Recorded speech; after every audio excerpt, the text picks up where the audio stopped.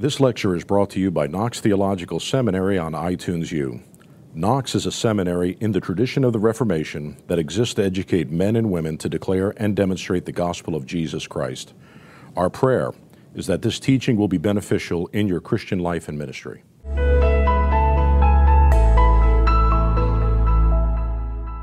The life of the resurrection, you see, this transformation which occurs in us is something which might affect many different levels, many different aspects of our life. It affects the way we think. It affects the kind of priorities that we have in life. What am I living for? What is the purpose of my life? If I reflect on my life in the light of the resurrection of Christ, of course, I'm thinking of my life in a different way because I'm thinking of a different kind of life. You know, that no longer am I bound by the life of this world, which will come to an end. I have been put to death to the life of this world, and I am transformed into the life which will come in the next world. It's a different thing. And this is what we need to emphasize. We need to understand as part of the message of salvation.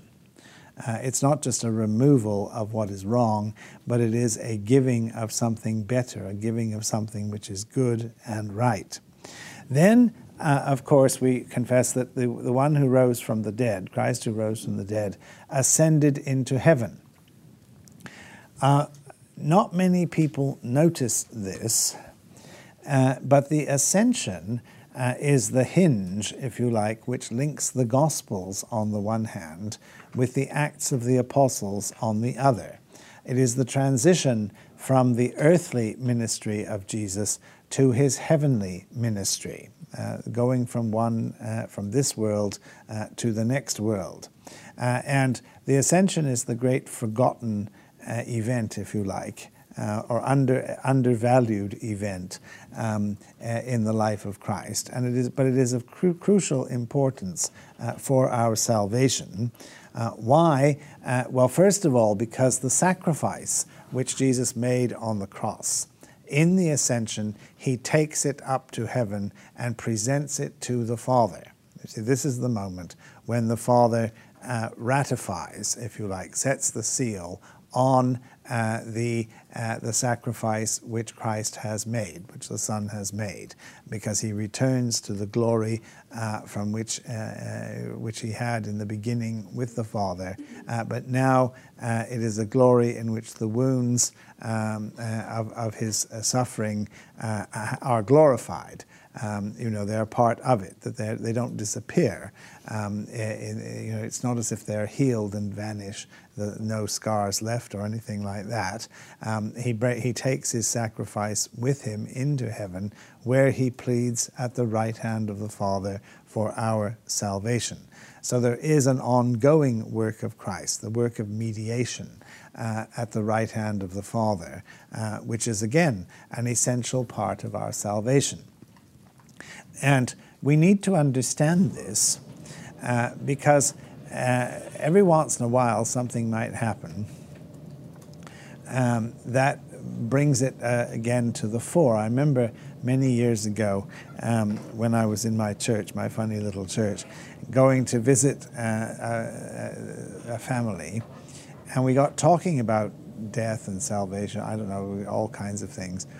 And this man was asking me, he said, I've always wondered, he said, how is it possible that we can be saved by the death of Christ? And I said, what do you mean? And he said, people say that, it is the sacrifice of Christ, the blood of Christ and so on, which saves me from my sin. He said, but Jesus was dying on the cross, and his blood sort of went out from his body, down on the cross and so on. But that's it. It's gone now. What's that got to do with me?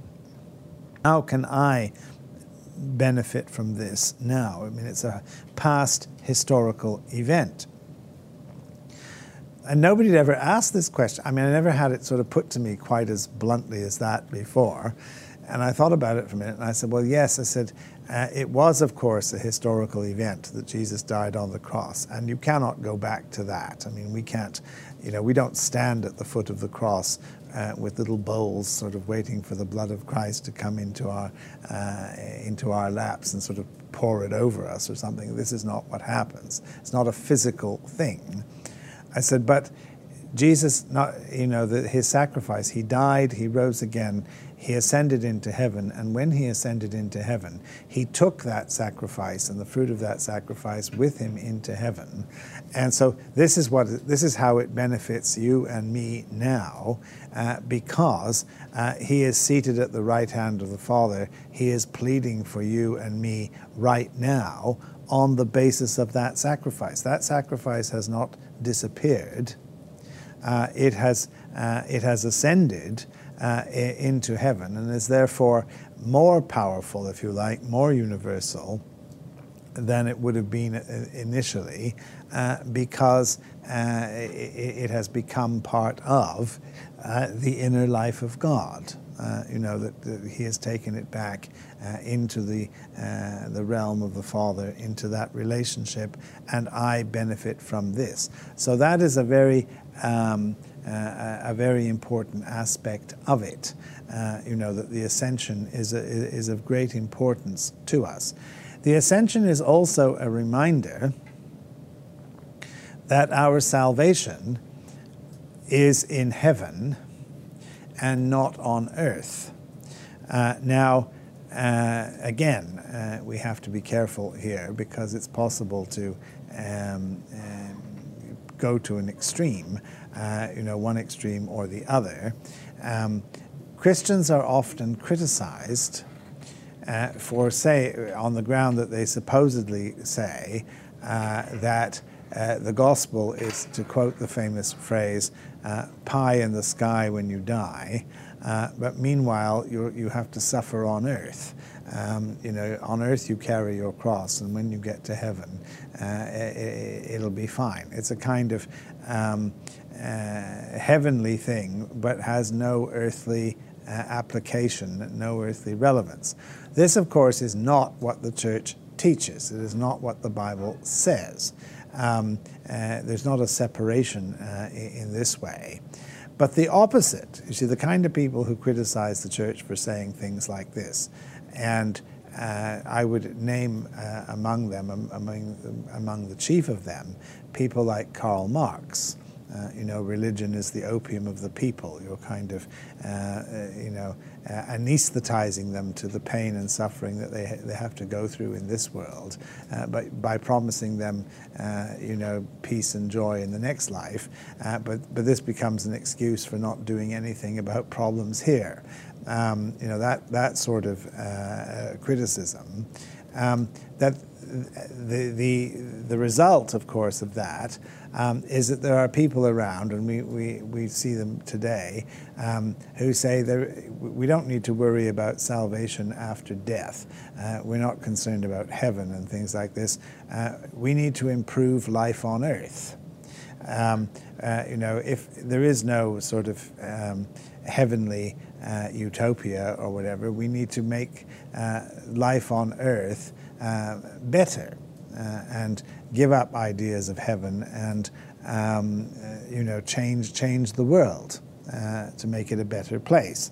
Well, of course, this is a very subtle and very attractive idea because naturally we want the world to be a better place if we can do that. I mean, we're not trying to deny this aspect of it, but we have to remember that whatever good we do in this world, and however successful we are, this is not salvation.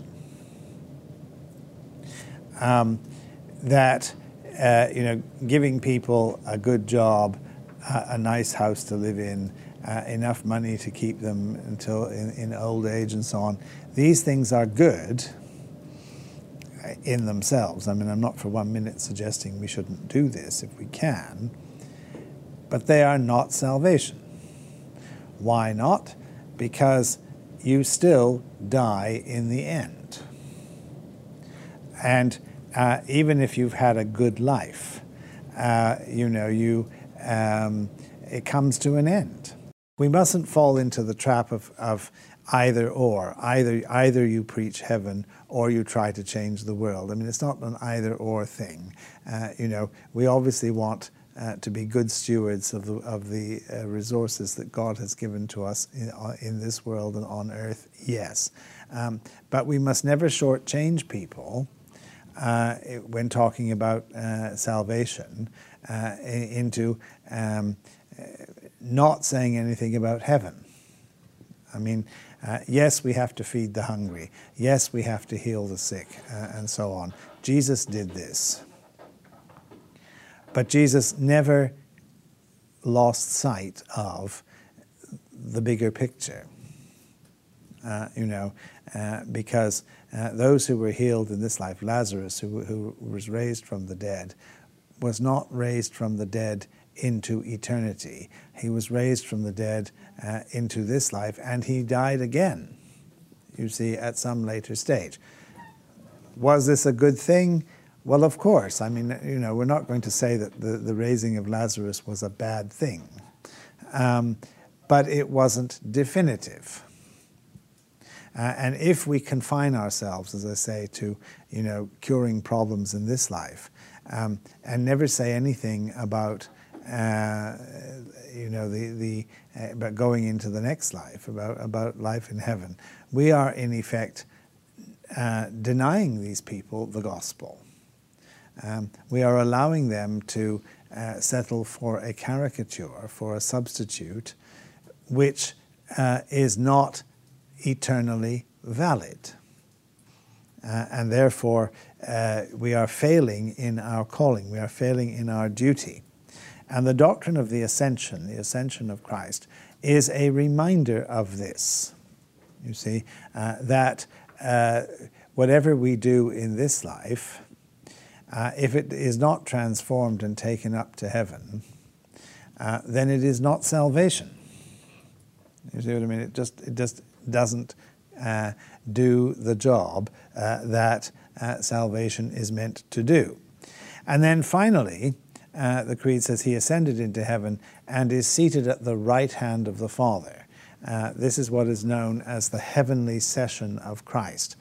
What does it mean? It means, and this is explained in detail in 1 Corinthians chapter 15, where the apostle talks about the resurrection. He also talks about the ascension and the heavenly session, that Christ has taken his sacrifice up into heaven. He is seated at the right hand of the Father. The right hand is the hand of power. It is the hand of justice, and so on. It is symbolic of this. And indeed, the use of the word right, you see, which implies justice, good, and so on.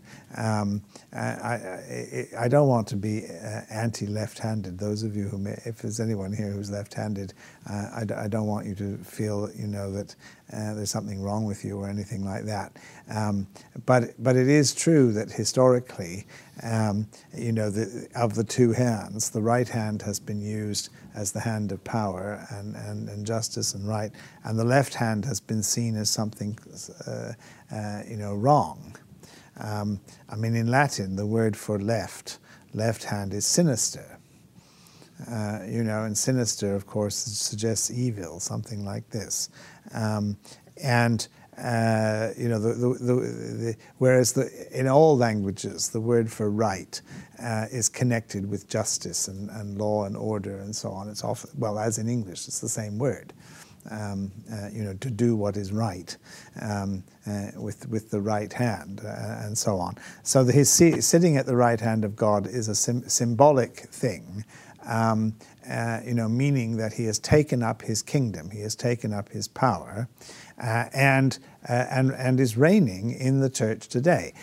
We must not forget that Pentecost is in the second chapter of Acts, not the first.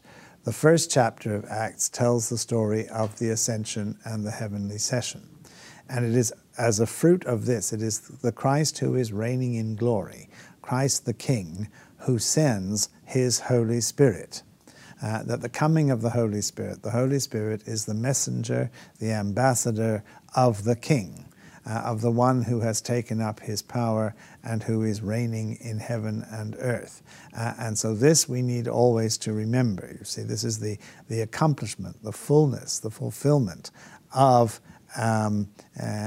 his calling, of his ministry. This is what God has ordained, and the work of Christ has come to its completion in this way.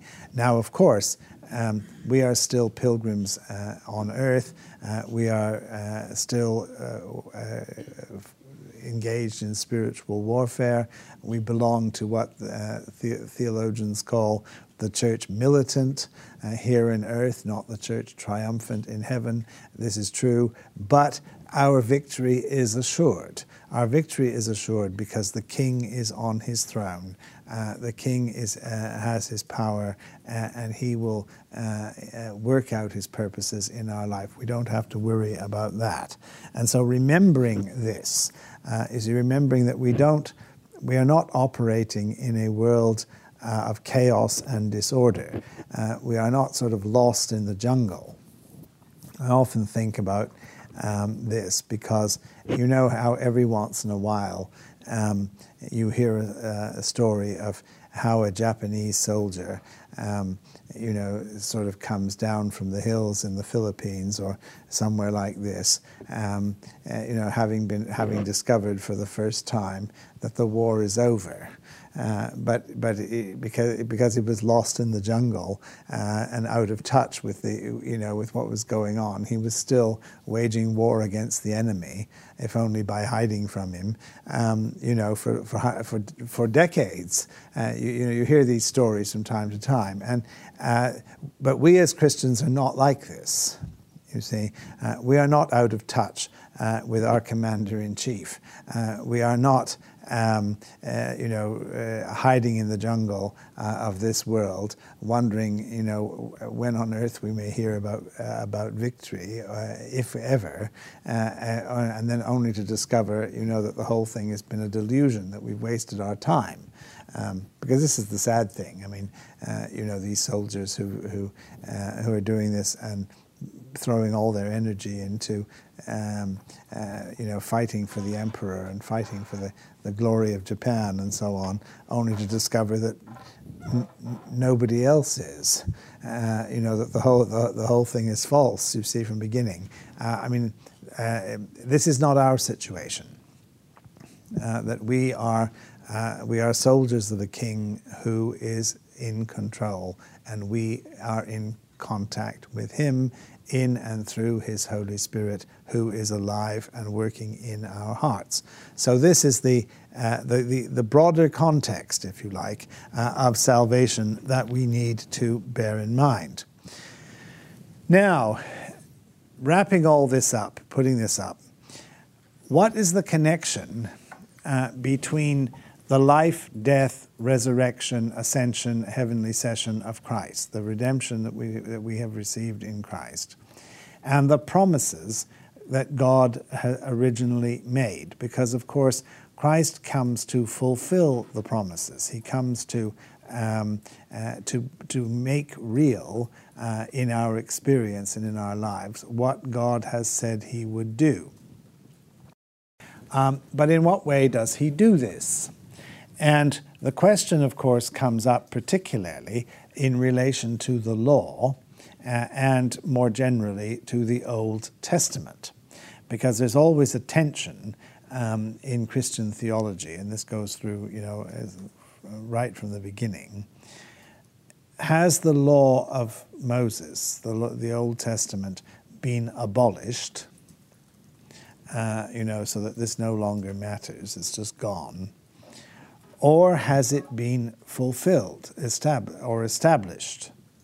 Has it been justified, in a sense? You see, that confirmed, perhaps the best word to use. And this is one of those discussions, you see, that goes on. I mean, you could say Christ came to fulfill the law, yes. But does this mean that it's all put to an end? It all comes to an end? Or does this mean that we now understand the law and its true meaning, for the first time?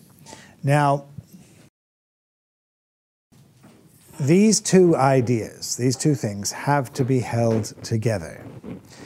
It's no good trying to separate them out and saying, well, the law has been abolished, so we can forget all about it. If that were the case, we wouldn't have the Old Testament. I mean, the Old Testament would have been forgotten and left behind, if I can borrow that phrase, because it would have no relevance to us today. And God did not give the Old Testament to Israel and maintain it in the life of the church just so that we could ignore it. I mean, somehow or other, we have got to read it today still as the Word of God, knowing that the promises which were made in it to Israel have been fulfilled in Christ. So we can't just abolish the law.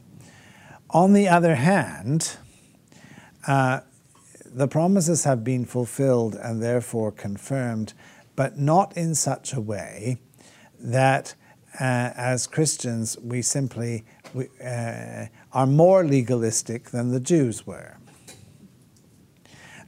You may think this is a little bit strange, but there's always been a tendency in the Christian church, and it goes right back to Tertullian in the 2nd and 3rd centuries, when Jesus said, your righteousness must exceed the righteousness of the scribes and the Pharisees.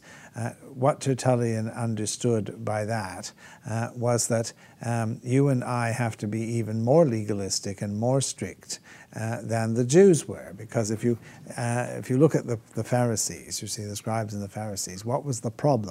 Well, the problem was they had the law given to them, like honor thy father and thy mother, for instance. But keeping that law as it was given was too burdensome, too onerous. They couldn't do it. So what do? They can't abolish the law. They can't get rid of it. So they reinterpret it in a way which allows them to say that they are keeping it even when they aren't. And of course, in this case of honor thy father and thy mother, we know that they had devised a system whereby you could pay a tax to the temple in Jerusalem.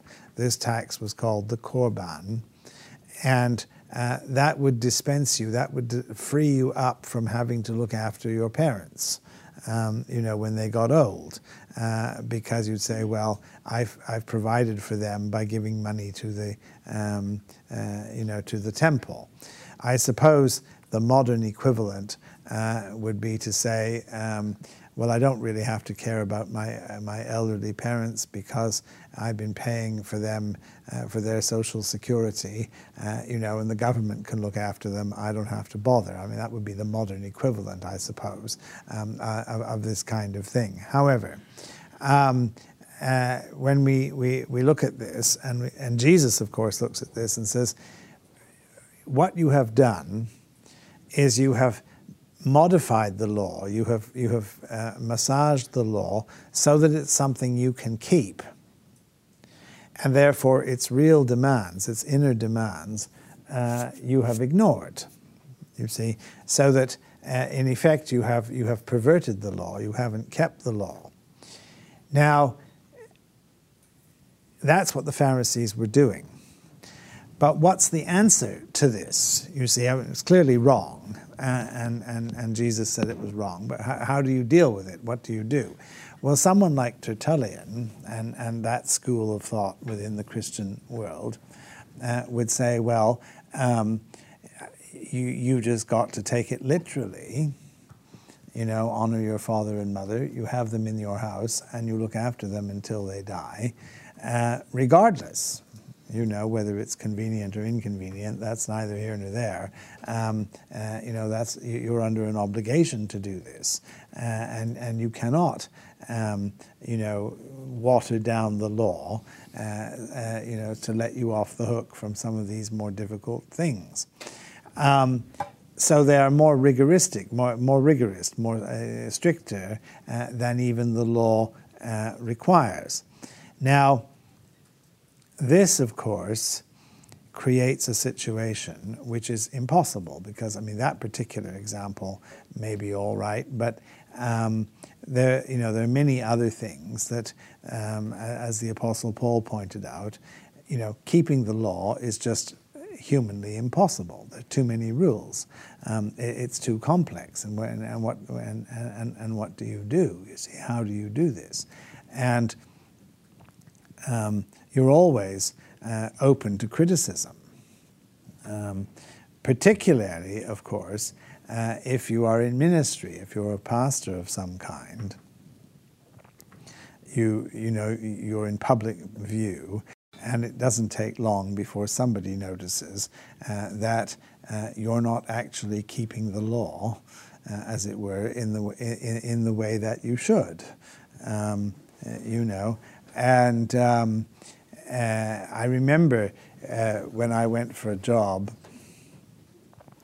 having to sign. I was asked to sign various statements, of personal conduct and behavior.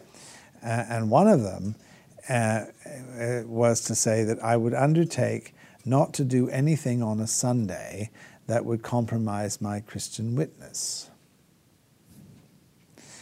And I said, well, I can't sign that.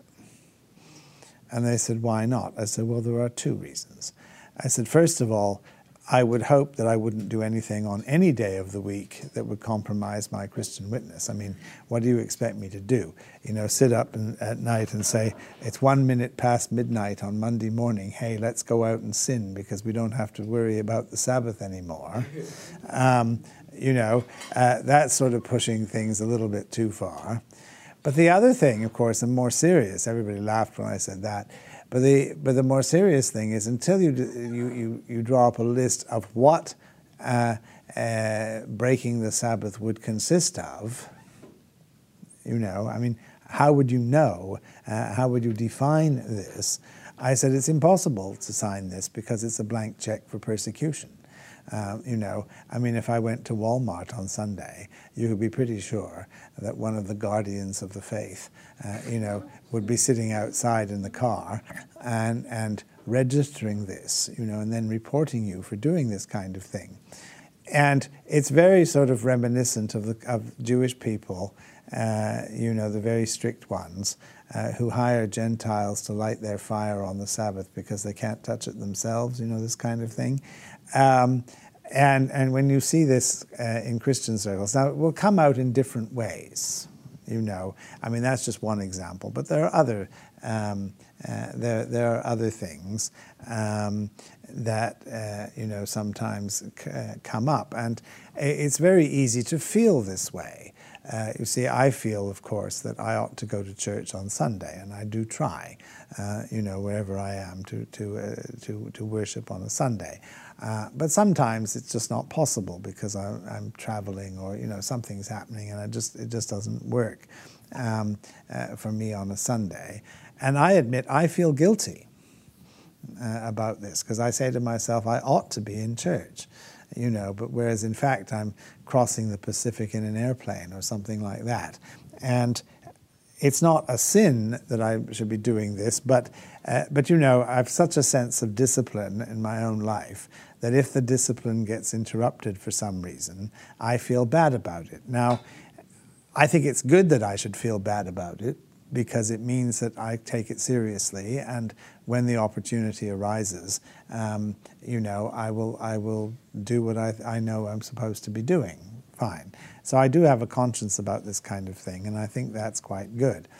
But on the other hand, if I went around being burdened by this, and sense that, I'd fallen away from God because I really couldn't do, this particular thing, I would be trapped in a prison of my own making because I would have turned my service to Christ in the gospel into a kind of law, into a new law, and made it stricter, you see, than than it is meant to be, because Jesus never said this. I mean, man was the Sabbath was made for man, not man for the Sabbath. And so, if you make it that important, that it starts to weigh you down, and make you feel guilty, then something's wrong. If there's obviously, it would be quite different if I, on Sunday morning, sort of sat outside the church, playing games or something when I could go inside. I mean, that's another matter. We have to get a balance here. We mustn't turn the Christian life into a kind of legalism, into a kind of new law, which people do. You see, we talked about holiness the other day.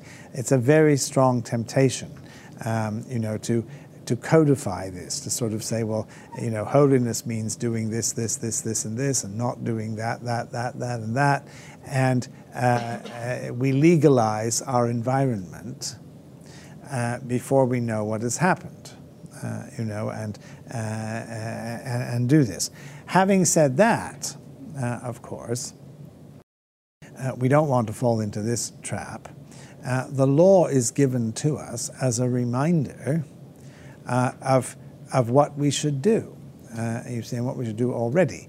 Now, if you have the love of God in your heart, the law ought not to be necessary. If your heart and mind is in the right place, the law is, as the Bible would say, the law is written on your heart, and you do it. You fulfill it because of this. You see that it's in your spirit, it's in your life, and you don't need a book of rules to tell you what to do, because you're going to do that anyway. But of course, this is only true of some people. It's not true of everybody, and unfortunately, you do need rules. I was reminded of this some years ago, because if you go to France, if you go to Paris, and you get in the metro in Paris, there's a sign sort of inside, that says something like, it is absolutely forbidden to block the functioning of the doors. You see, to interfere with the functioning of the doors, to block the whatever. And they threaten you with all kinds of things, if you do this. All right. In London, the same message is conveyed by saying something like, blocking the doors causes delay and may be dangerous, which is meant to say the same thing.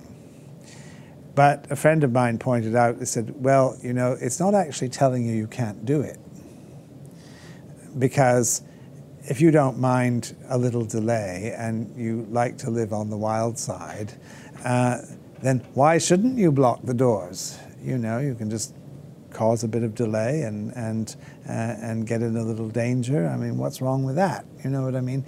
And it hadn't really entered my head that it could be read like that.